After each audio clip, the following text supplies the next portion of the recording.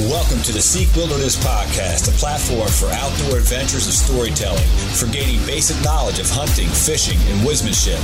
A place to find inspiration to go do epic stuff this week. Seek Wilderness.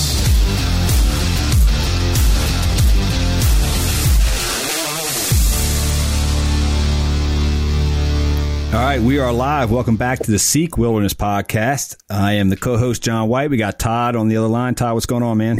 What's going on, guys? What's happening? So we have a very special guest on the line, and she is the manager of the Rack Shack, and it's Brittney or Britt Hickey. What's going on, Britt? How's it going? It's going good. It's going good. Finally, we were able to connect. I know Todd has been trying to, line things up, and whether it's our schedule, your schedule, just schedules are crazy. Work life is crazy. Busy time of year. Especially now. Now. We were just talking offline, and I asked if you got out yesterday. So we're recording this on a Sunday afternoon. Yesterday would have been October 1st, and you'd wanted to get out, but you were just so slammed. Everybody's like, coming in, which is, I mean, that's good. It's good for business, right? I love it. It's just no sneaking out early. Yeah.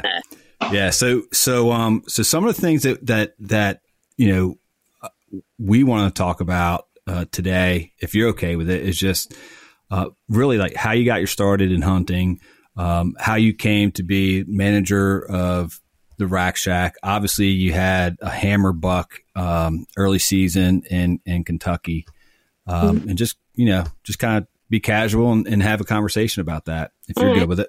Yeah. So, none of my family hunts, believe it or not, or shoots. So I was born in Pennsylvania. So deer hunting was obviously a big thing. Like first day rifle season, we would get off school. It was like a holiday.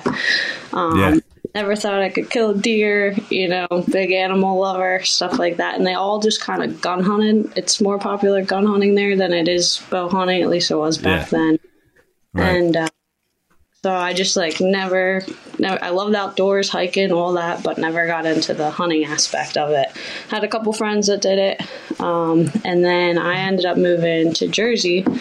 And then I was actually a professional surfer for a short period. Very cool. Up. And I was out in the water surfing with some friends, and one of my friends who lives in Medford, his name's Paul, he was like, I shoot a bow. He's like, you should learn how to shoot. And I was like, I always want to learn to shoot a bow, but everyone I knew only gun hunted. And he's like, yeah, I'll teach you how to shoot a bow. I was like, okay. I was like, but I'm not hunting. Like, I can't kill anything. Now look at me. But so we went to his house for like a cookout or something. He whipped out like an old dart and bow, and it was like a 70-pound. And of course, starting out, I could not pull it out. So he cranked it down as low as it could go. I could barely pull it back. It was like 28-inch draw, so like a little long for me, like 28 and a half. And I just started shooting, and I instantly was like, this is awesome. Like, I love it. So my arm was black and blue. You know how that goes. But yeah, so like wouldn't anchor. I was scared to bring the string to my face, all that. And so I just kind of kept shooting. I was hooked. And then he's like, you want to just go up in the deer stand and see what it's all about? Because he started telling me the process of hunting. And as I understood more, I was like, I might be interested, but I still don't know if I can kill something. Mm-hmm. So we went up a mock sit, and 2 fawns came right underneath the stand first sit, couple doe, and I was like, I've never seen anything like this. It's awesome. We saw a fox. I was like, I've never seen that in my life. And so I was instantly this is amazing. I'm seeing stuff I never would see at home, and you know what? I think I could do this. I like the process of getting your meat, appreciating it, just enjoying the outdoors and seeing stuff I never see just sitting at home. So, long story short, went through the process of a license, all that. So I'm practicing for my first hunt. He's like, you got to get a doe first. You're not just going to go out and shoot a buck. We're just going to get you a doe, stuff like that. And I was like, I'll do whatever. So I was practicing the day before the hunt, and I was still using the old dart end, and the limb bolts blew out at full draw because we took them out too much for me to pull it back. Right. And I was like standing with the bow in a heap, and I'm like, I just broke his bow. I was like, it's just a dart. It's just a dart. Who cares? I was like, I'm supposed to hunt tomorrow. Like, I was like, what am I gonna do? So I was like, you know what? I love it. I'm gonna go to Bass Pro, buy myself a bow, and get his fixed in the meantime. Well, first I was just gonna go to get his fixed, but it was busy season, and they're like, we can't do that today. Like, you're gonna have to leave it. And I was like, well, I gotta hunt, so I'm just gonna buy a bow. So I bought an old Bear Finesse. It's like a woman's bow. It was like 50 pounds max, single cam. And that's where I met Daryl Gunn. I don't know if you guys have heard of him. He's pretty popular in Jersey. He's a really good bow tech. He does have like Olympic experience back in the day. Oh, okay. Yeah, so he's a little older now, but he was there and talked to him. He helped me pick out my first bow, and then I went on a hunt. I missed my first 2 doe. I shot over and under, and then I finally got one, which I instantly hooked. Yeah, it was right after a pouring rainstorm. It was like 1:00 in the afternoon. I was like, I'm going out, and literally 10 minutes in, she came, and I got her, and I was like, this is it. I'm doing this for the rest of my life. That's great. Yeah, so like time goes by, I go back to Bass Pro. Daryl was like super knowledgeable, so I started just asking him questions, and I was like, can you teach me how to work on this stuff? Like, I don't know anything about it. So he's like, well, we're hiring. I was teaching at the time out of school, so got done at 3. I was like, I can come in the evenings. Mm-hmm. And, because they close at 9. So I was like, I'll do a couple hours here and there. So I started learning under him, like slowly but surely, and like learning how to cut arrows, like just the basic stuff at first and product. Mm-hmm. And then long story short, he left there and went to a place called Range 129 in Muskegon. And he called, I was actually just started at the Rack Shack part-time. So I knew them from just doing shoots. Like I would go do some of their shoots and stuff like that. I met Ant and Mike and all them. And I was just starting part-time. And then Daryl reaches out. He's like, hey, you want a full-time position? And I was like, it's either I leave teaching and do what I want, like what I love right now, right. Or I was like real torn. I was like, I'm just going to take the leap of faith and go for it. So Worked under Daryl for about like 2 or 3 years, like learned everything I could.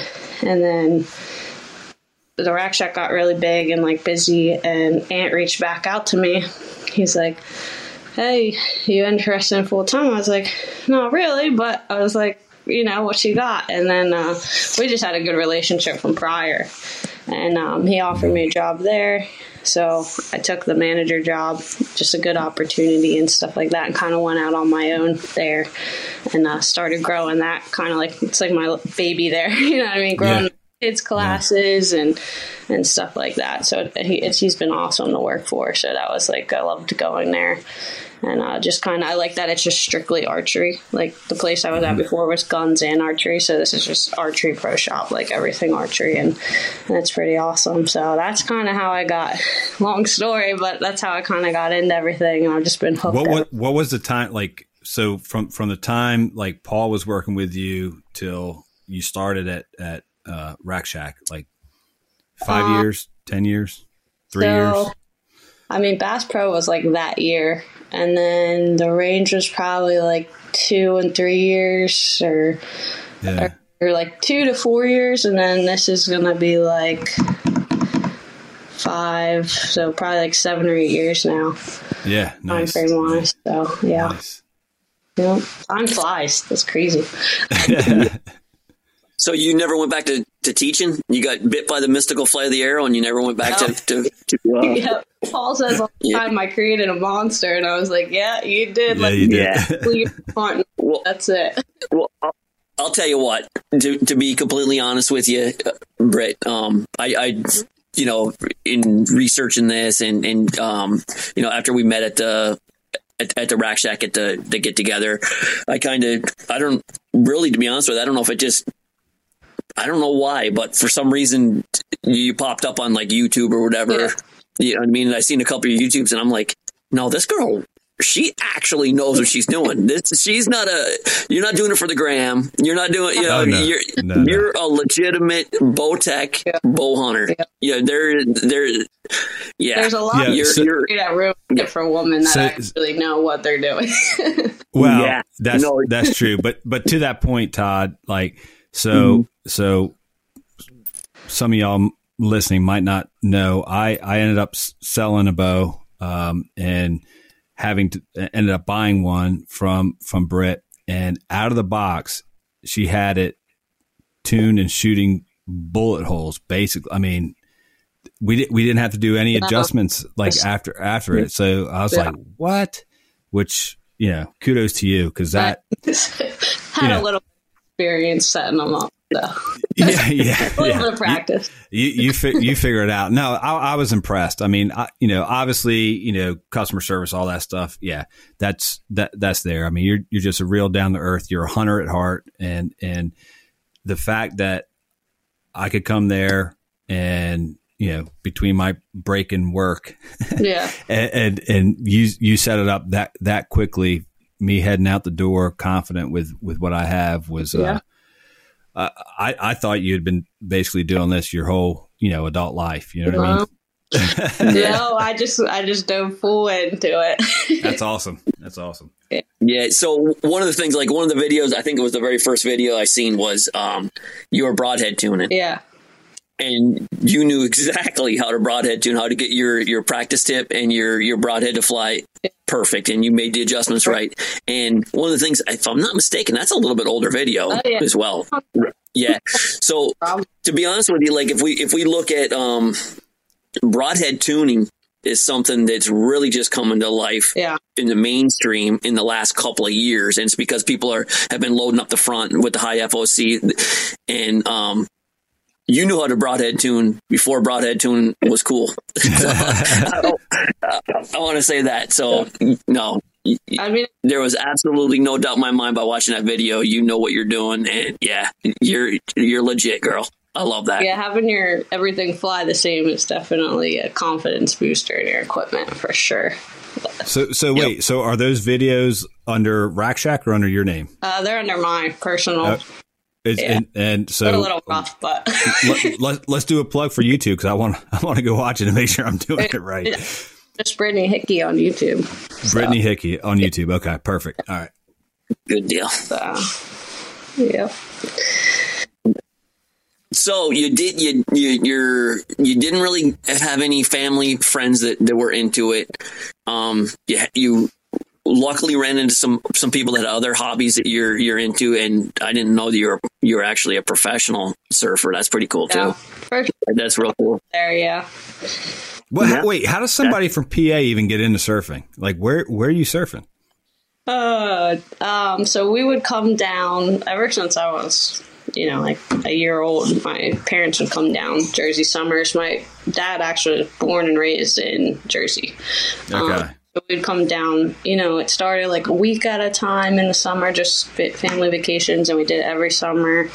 And then it went to like a month, and 3 months, and my dad would kind of float back and forth while he worked. And then we ended up getting a house and learned how to surf when I was, I want to say, like 5 or 7, like around that age.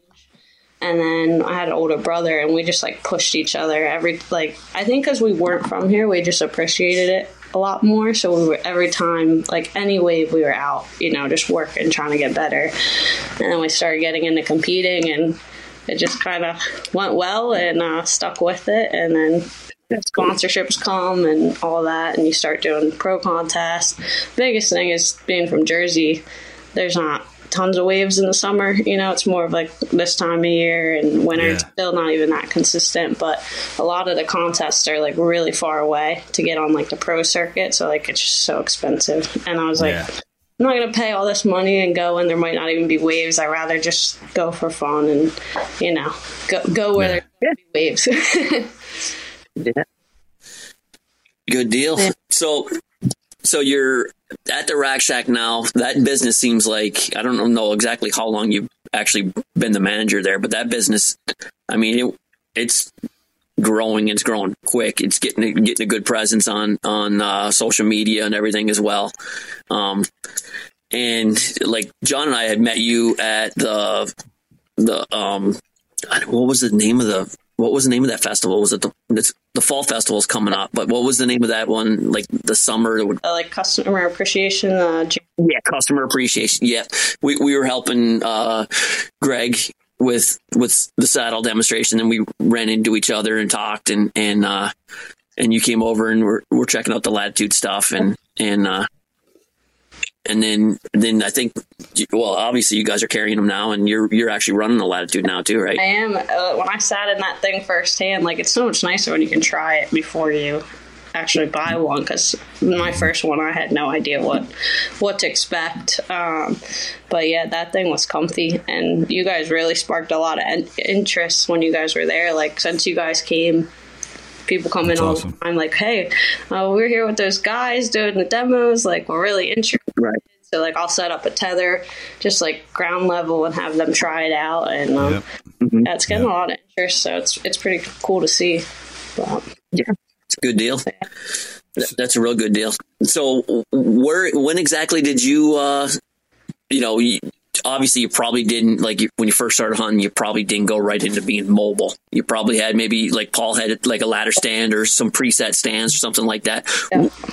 How did your journey lead you to start being mobile? Because you had a different brand before you went to Latitude. Yeah. So you were already saddle hunting before we met you. But like, go into your little journey there on how you started going mobile and why you started going mobile. Yeah, so when I was hunting with Paul, it was just ladder stands and like hang-ons, and some of the hang-ons were 30 feet high, and that was like before I knew about wearing a harness. Like, I'm up, like, geez, this is high. So like I learned like that you can wear harnesses and how to be connected the whole way up, and I was like, I just want to be safe. And it actually saved me one time. I was putting a stand on, and as I stepped in, the stand gave out, like the strap broke, and luckily I was clipped in. I was just hanging there. It's still terrifying, but like, I was, man, if I didn't have this on, like, so since then I was like, I don't go without it.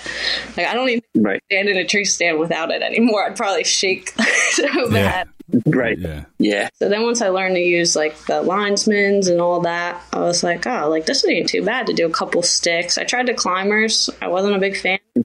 I thought they were noisy, and like when I'd walk in with them, I'd clank on everything, and then setting it up, it'd always fall down on me or something. Like, and I just never felt sturdy in them, I guess. I mean, I might not be the best climber either, but I just wasn't a fan. I just prefer my sticks and put in a platform stand or something, like hang on.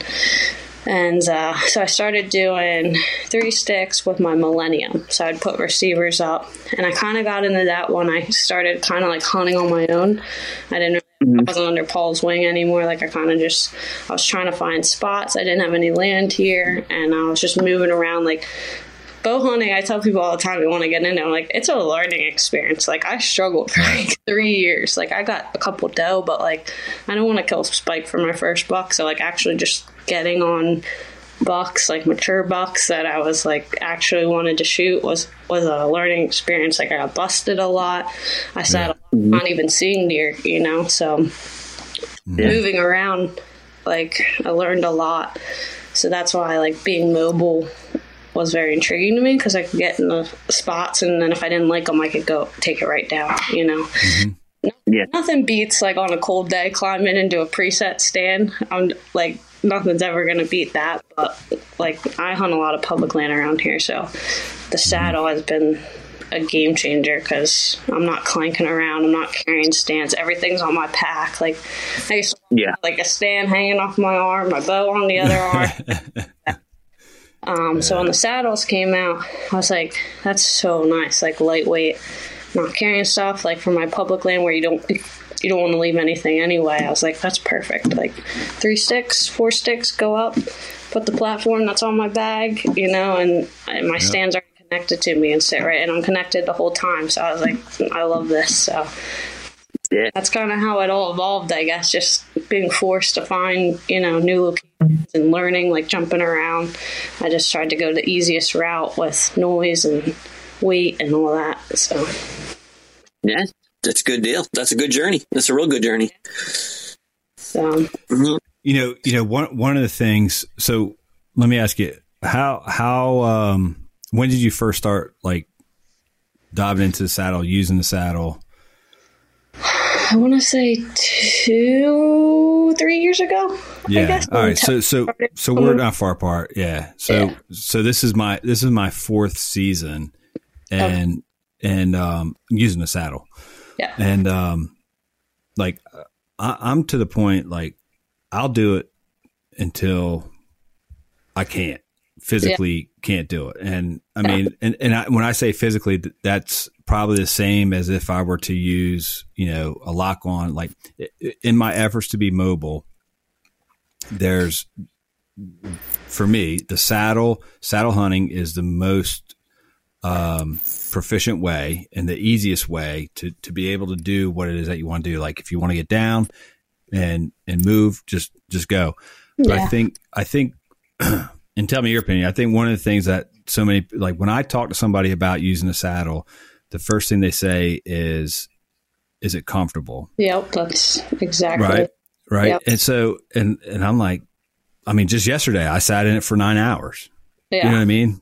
So yeah, you can find a way to make it very comfortable. The thing that I love about it is that you are invisible. I mean, you can find like a place between branches, a place between two trunks. I mean, you can get into basically any tree. Yeah. So that was. No, I found something you can't get in. There are some trees that you can't get in, especially if you're on state property and you can't hack away branches. You know what I mean? Like, there's trees you can't get in. I was just going to say that. That's a fair statement. Like when I was down in Missouri a couple of years ago, I looked at every tree. I'm like, are you kidding me? Like, it ain't happening. I'm not getting in that tree. You know what I mean? But to your point though, Britt, like the security, the safety part of it, always being attached to it, is me, dad. I have 3 kids, wife. I want to come home. I want to come home. You know what I mean? So that's my plug for saddle hunting. Yeah. Going back to like where you say people ask if it's comfortable. That's like the first question everyone asks me when they come in and see the saddle. They're like, can you sit in it for a while? I was like, I've sat in them like almost all day. Yep. The biggest thing I tell them is like, don't just put it on and go hunt. Like you have to actually figure it out where it's for you. Like you actually got to sit in it, do short hunts, figure out where you want the tether, where you want the bridge. It's like, it's not right away. It might not be like, sitting in a double ladder stand, comfy, but I said you got to actually work on it, and then once you get it, it's amazing. I was like, it's like I get doe that I'm only 15 feet up, and I'll get mature doe walk right by me, but the angle, I guess I look like a branch, and I just rarely get busted, if ever, in the saddle because I'm concealed. Yeah, one of the things that I try to tell people, and I try to take my own advice sometimes, is you gotta. Especially if it's before the first hunt of the year, even if you've been with them for a couple of years and stuff like that, if you got a backyard that's got some good topsoil in it and it's not rocky terrain, and we're pretty blessed in South Jersey to have pretty sandy terrain. There's not a lot of rock around here. But if you can go in your backyard or someplace where you can get in a tree and get in an awkward tree, get in a leaner, try all those different things and go up there safely with your bow, just like you'd be setting up, and fill your quiver full of practice tips and try to shoot leaves at every different point around the tree. And that will be like, you can't beat that for practice. You have to try all the different shots, because if you don't, you are going to struggle at first until you get some experience at all the different possible ways of shooting. I want them to come. That's how it usually happens. So I want to transition a little bit, because you had a hammer buck on your travel hunt to Kentucky, and I've been waiting to hear the story. And this is all over your Instagram, so I want to sit back and hear how this all came about. if I was her, I'd still be putting pictures. It's been a month. I'd still be putting pictures of it. Every day I'd have a different angle of it or something like that. That's a beautiful buck. Yeah, it is. It is. But so I got invited out there, and I was like, I'm turning down a velvet hunt out there, So it was hot, like probably 98 degrees. It was so hot. And first night I set up on a ridge top, kind of. It was like, it looked like a logging road almost, and it went down, and I was kind of on the hill side, and then behind me was like a CRP field, kind of, and you could just tell they were moving through there. So I was sitting there, and it was raining, and I was like, it felt good because it was hot. Yeah, right. I was like, after this rain stops, I was going to stop at like 6, which was like perfect timing. I was like, I'm going to see deer. So I saw a couple doe as it was raining, and they were kind of spooky because there was no wind. It was just like still, and then they kind of relaxed and just were, eating. And then a small buck came out, and he was kind of pushing them around. And then all of a sudden, my deer came out.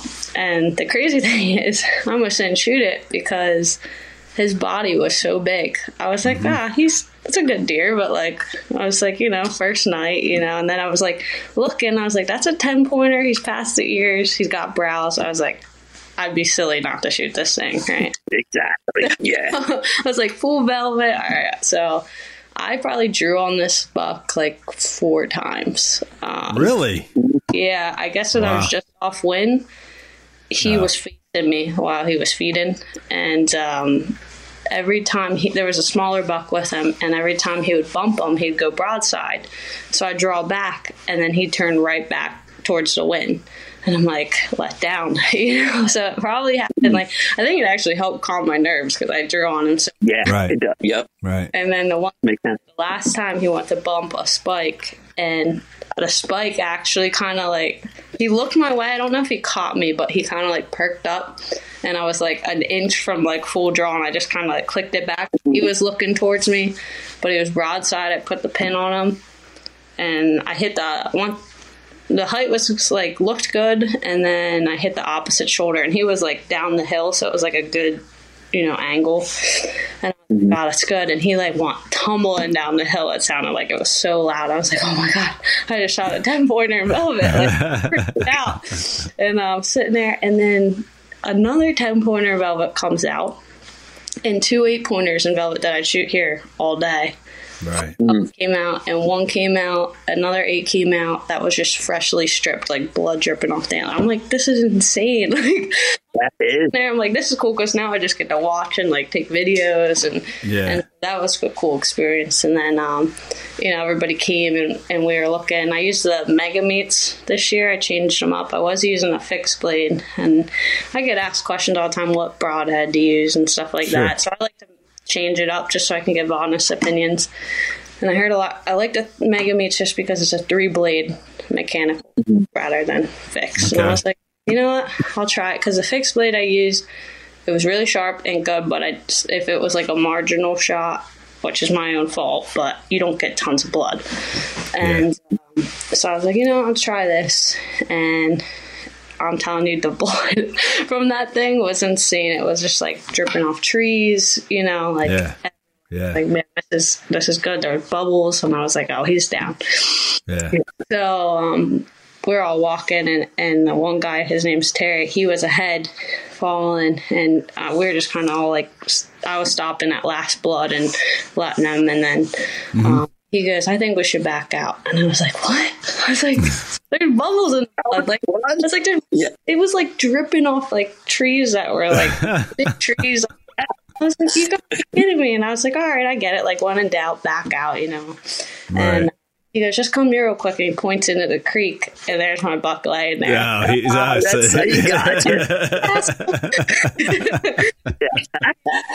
That's awesome. And then it was crazy because I thought walking up, I'd be like, look at the rack, because compared to here, just the mass and stuff. But the body, he was like 260 pounds. Like, what? The belly. Kentucky? Yeah. Yeah. Belly on it. I was like, look how big this deer is. Like, how are we getting him up the hill? It's like this. Right. So it was like an extreme sport getting him out because he had to come out of velvet. So like trying to hold his ears so his velvet didn't get knocked and pull him up the hill. Yeah. Extreme sport. So yeah. I think like dressed he was like 198 or something like that. Yeah, that makes sense. Yeah, that's a big, especially early coat. You know, he's got a summer coat, no neck yet. You know what I mean? That was going to be a 200-pound, well over 200-pound deer in the rut. Yeah, he was. You know what I mean? He's probably going to be 230, something like that when he filled out his neck and shoulders, and that's Britt, that's a nice buck. I'm looking at him now. Like that's just that's amazing. Like so much different than here. Yeah. So, but yeah, it was pretty awesome. So, what part of Kentucky was it? Eastern, western? So it was Ohio County. So I guess western a little bit. Okay. Okay. And we stayed in Cromwell, and it was beautiful out there. Though, like soybeans, corn, as far as your eye could see, and it was a lot more like hilly than I imagined. Yeah, you posted some pictures of those. I don't want to call them bluffs, but they were basically like caverns or whatever. Yeah. Where you were hunting, or maybe where you recovered or whatever. Or maybe you went on a day trip after you shot or something like that. But you had put some like really pretty cliff, like cut cliffs, and that was cool. Beautiful country. Yeah, a lot of ridges, a lot of like rivers and creeks running through, like pretty prime setup for a deer, you know. And fields, a lot of those like that we don't really have here. There was a lot of those, and I was just like, there's got to be big deer in there. Everywhere we drove, I was like, big deer. Yeah. So are you going back next year? I would love to. Yes. It was awesome. I mean, just like seeing the pictures on, I'm like, dude, I'm a big proponent of like trying to get out of state, and I've put plans together to try to continue to do that. Just for like what our podcast is about. Seek wilderness, man. That like get out of your comfort zone, go check out a new state, you know, because Kentucky make an adventure out of it. Make an adventure out. Kentucky's an over-the-counter state. You can literally get in your car right now, drive to Kentucky, hit a Walmart, buy a tag, and be hunting. Yep. It's amazing. It's amazing. Yeah. And when I go out of state, I feel like I learn so much like that I could use here, because it's like about the same in some aspects. Like, and I watch their deer and stuff like that, and I'm just like, man, I actually learned from watching what they're doing, like some ideas for here. So it's pretty cool. Just trial and error and stuff like that. So. Yeah, whenever you can get around someone else that's got a different perspective than you have, and that's been hunting a while, like a guide or just a fellow friend from another state that's got different terrain and everything. Whenever you can learn from someone else, they have different experiences. Like Kentucky deer hunters are different than Jersey deer hunters, you know what I mean? But there's a lot of crossover stuff that just has never been cross-pollinated, you know what I mean? But whenever you can get out there and do that and get information from people from other areas, I mean, there's so many different deer cultures in this country, you know, and Canada as well. You know, so many different cultures that and different ways to kill deer and hunt deer. And you know, some things that people in Kentucky will do that is totally different than the way we do it, and we just never knew that you could kill a deer that way, or because it works so well for them. But those people have found a way to do it in a different way. And whenever you can pick and choose little tidbits from anybody and then bring it back and just put it in your that's beautiful. That's awesome. Yeah. It's crazy like how different just like a lot of places are from Jersey. So like I am a true believer, even though we're allowed to bait, I'm a true believer if you could get on matured deer in Jersey, you can pretty much do that anywhere. Just because it's so thick here. Like I was scouting public land the other day, I didn't see anyone in there, but I'm like, it's so thick. Like it's really hard to see trails in some places because you got the woody brows and stuff like that. Like it is hard to really pinpoint in certain areas, you know. Then when you get into the like more farm areas and stuff, it's a little easier, but some of the public land with the pines and the scrubs and all that, it's tough. It's so thick, and just getting in and out is hard. So and it's a mono forests as well. A lot of the pine barrens are, there's not a lot of different, there's not a lot of structure. It's basically pine, oak, pine, oak, pine, oak, pine, oak, fire break. More here than anywhere. Yeah, exactly. You know what I mean? Fire break road. You know what I mean? Pine, oak, pine, oak. It's hard. It's hard, but there are little meadows and little openings and stuff like that in your experience along your path hunting will. There's going to be certain things that you see that you'll be able to do over and over and over again, because even if you don't realize it, you're learning.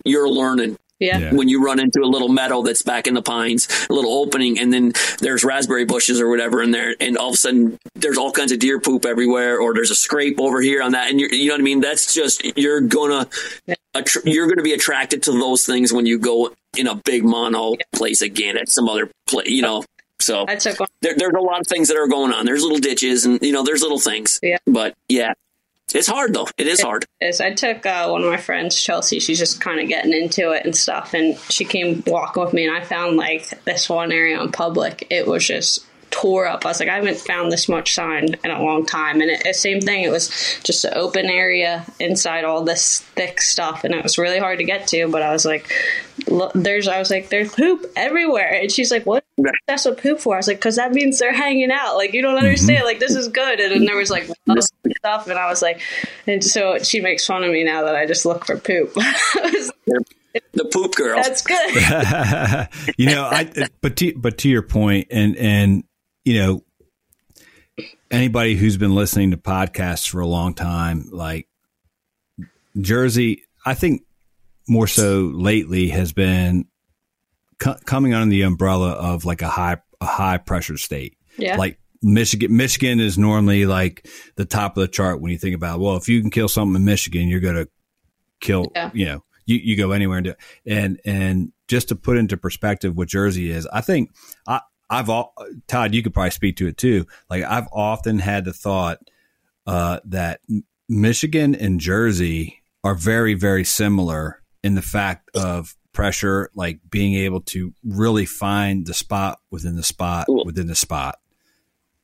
Yeah, well, the one thing you can say about, first of all, I'm going to be completely honest with you. I'm from Michigan, and I'm from a very rural part of Michigan. However, I've hunted some of the southern stuff too, and there's nowhere near the pressure in Michigan as there is here.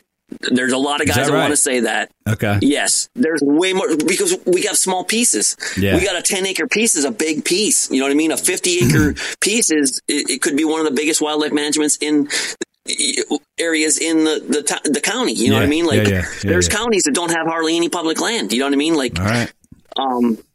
So there's a lot of pressure there, but there's one common thing that I see between Michigan and Jersey is the two types of hunters in the state. There's two different kinds. There's a bait hunter with ladder stands, and then there's a real go-getter, and they're in Michigan and they're in Jersey as well. So you're going to get the ladder stand guy that's just off the parking area, you know what I mean? Or just a little ways away, or however far he could go with his four-wheeler or whatever, you know what I mean, without getting caught back in there with a four-wheeler, and then he's dumping corn or whatever. You're going to have that guy. We got that in Michigan as well. Yeah. You know what I mean? But you do have hunters that will go the extra mile to get back into areas here. When I scout in the wintertime, I'm shed hunting, I'm running around with my dog, and I'm going back into the far, paddling back into places to get away from people. Yeah. I'll get in there and there's a tree stand there, or there's a trail camera there, and you're like, where the hell's this guy coming from? You know what I mean? I'm the only person that does this kind of work. You know what I mean? There's a lot of people that are working hard like that. It has been said by many good hunters, a person from New Jersey, a Pennsylvania, a Michigan, a Wisconsin. Wisconsin's got a lot of private land. Yeah, you know what I mean? But if you are good in some of those states, you can go anywhere and crush. You're going to go to Kansas, you're going to go to Iowa, and you're going to crush because you're a detail-oriented. To be a successful bow hunter in Jersey or Michigan or any of those places, you have to know what you're doing, and you have to have taken it to a different level to be successful. Yeah. You know what I mean? Yeah.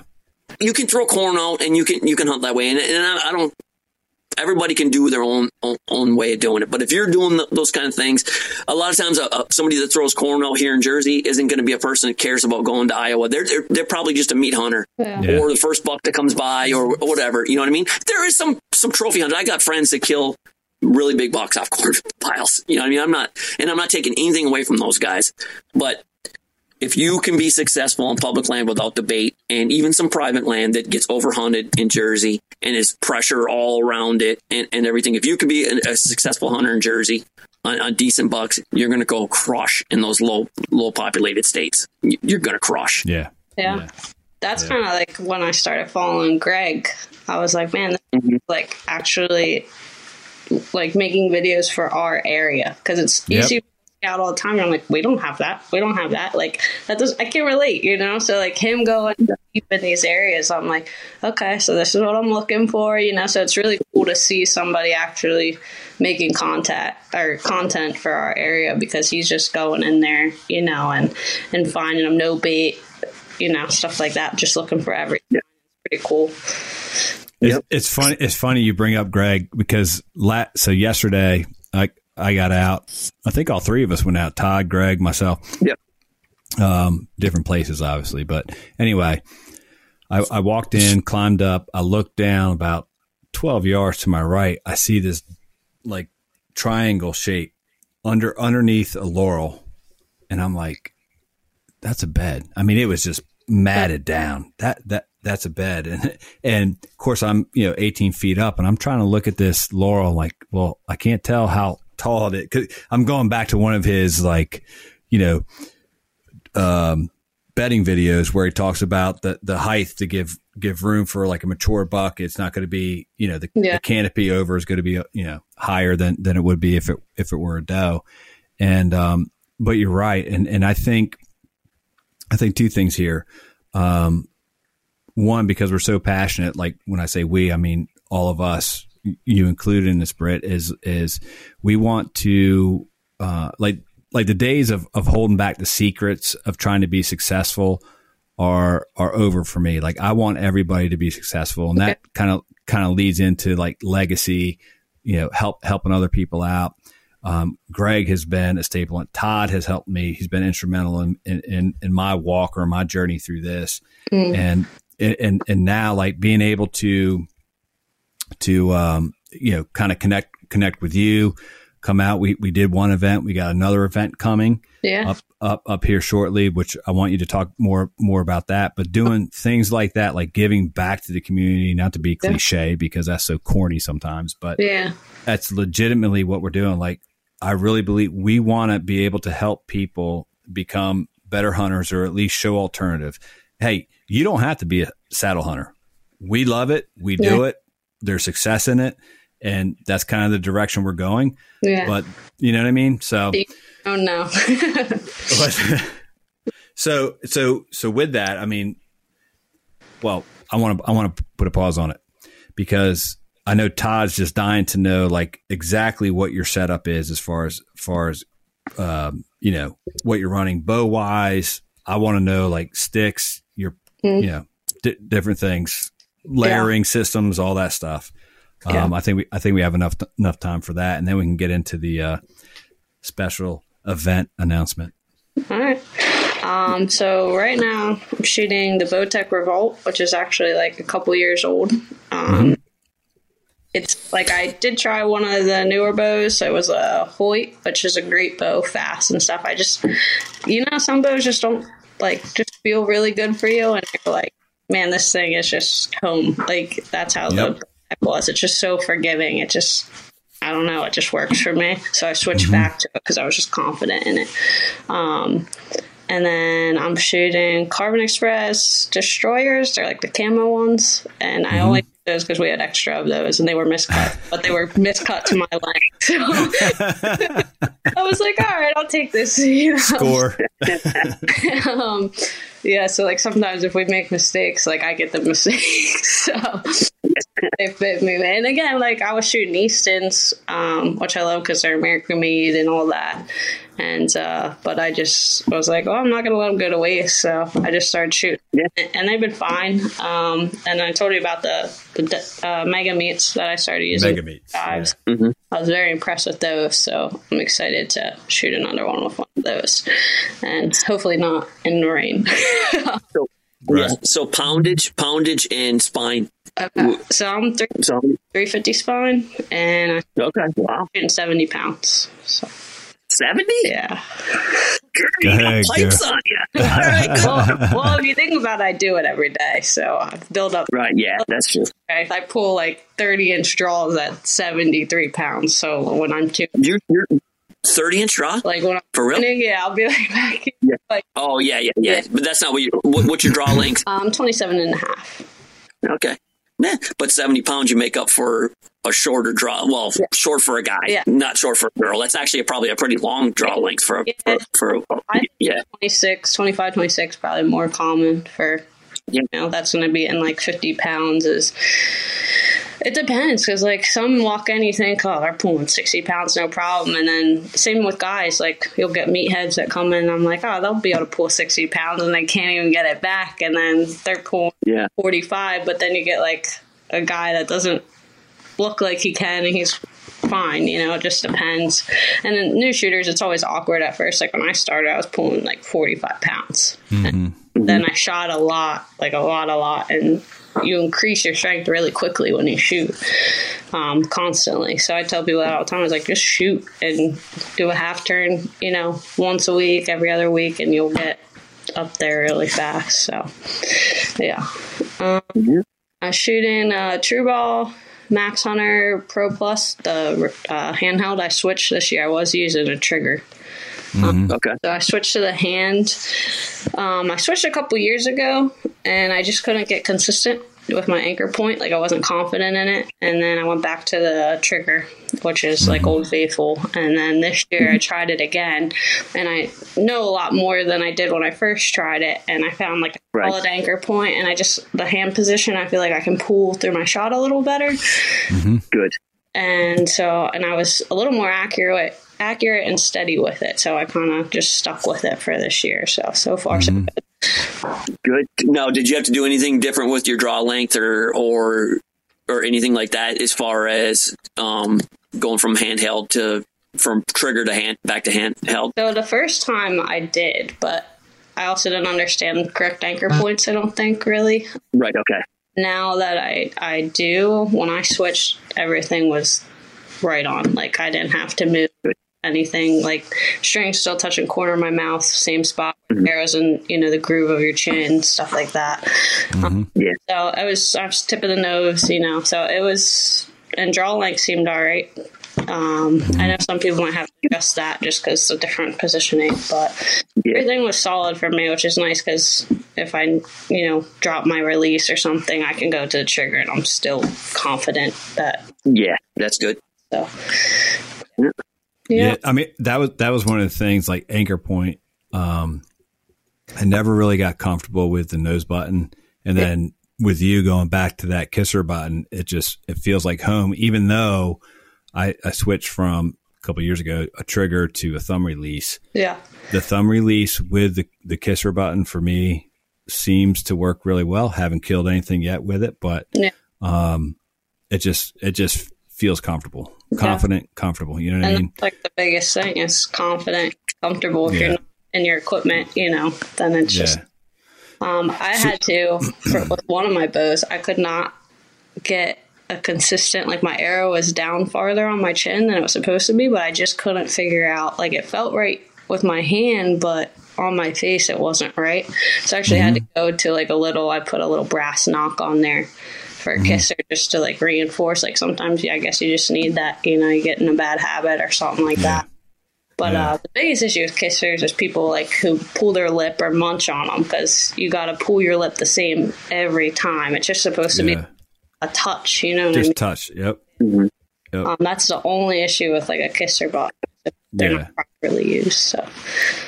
Yeah, it's just a matter of like feeling it, not like munching on it. Yeah, and if they pull their lip like usually the peep, and then, Right. So what's your climbing system like for your saddle hunting when you go out? Like, what's your method? So I just do, it depends what sticks I grab, but I have like the muddy sticks, with the 3 steps. And then I think they're XOPs. They're like the 2 steps, but it's 4 sticks. And they lock in really nice. Like you actually turn the step and it like interlocks. So I like that. I use those for like when I go in deeper because they're shorter. I feel like I don't, like I put them under my backpack on the straps. I feel like they don't grab as much as like the longer sticks per se. Yeah. So like in that position, because that's usually where I put my sticks. So I like those, and they're light, and I'll just go up real quick, and I can get around things because they're shorter, I guess. And then the 3, I just like because it's one less stick to hang. But I'll use a 2-step aider on the bottom one. I usually just use the one, like just to start. I do want to start using it like for my 2nd and 3rd just to get a little higher in some areas, but it usually, like I got like long legs too, so I can usually stretch and get up pretty good with just one on the bottom and aider on the bottom. So and then I just use my linesman all the way up, and then I put my platform, which I got the X-Wing now. Do you? Yeah. Nice. How you like it? You like it? I do. I like the wing, I guess, where you can put your feet and kind of get off your toes, and push over your foot.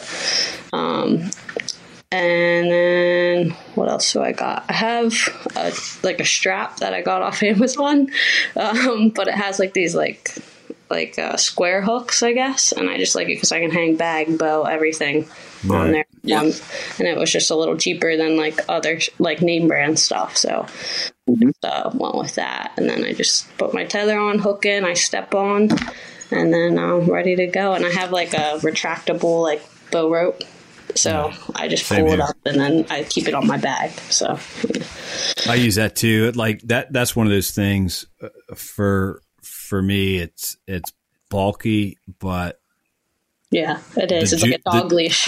The juice is worth the squeeze for me because I'd rather have that bulk than to take the time to re-tie up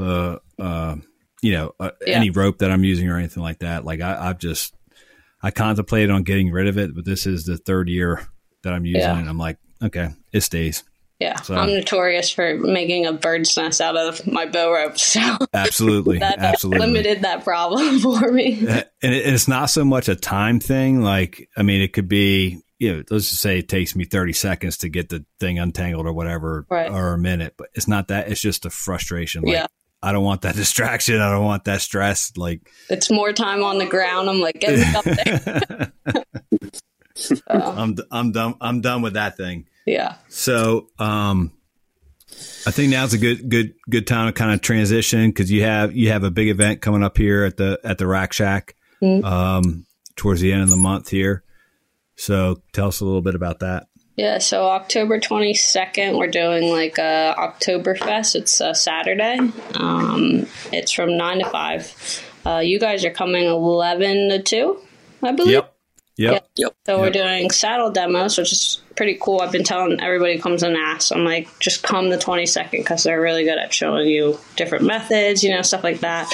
When I'm kind of running the shop, it's hard for me to go out and show my setup and how to, stuff like that. So I was like, come there. Those guys are great. They'll show you. So we're doing saddle demos. We're having like a chili cook-off, cornhole, and then like all the 2022 bows or flagship bows are going to be on a like big sale. So it's a good opportunity for someone who's kind of on a budget but wants that high-end bow. There's going to be a good deal for them. So just a time to kick off, the rut hunting season, get people out together. We try to do events to just get people who might be interested involved, and then, kind of keep a community going with the whole, bow hunters and stuff like that. So it's cool. It's tough, but, to always get, tons of people, but it has grown the last couple of years. So it's pretty cool. Yeah, it's a good deal. kick off scrape week. Yeah. Saturday is scrape week. That's what we're doing. This is what we're doing on scrape week, right? Yep. No, I'm just kidding. That's what we're I think one of the I just had this thought, and I mean we could talk more about it offline, but between that 11 and 2 hour or hours to maybe have the pros and cons of saddle hunting if there's a group, and then do a demonstration, and then maybe do a Q&A. Todd, maybe just we do it live, just carry the phone around and just what's that, Britt?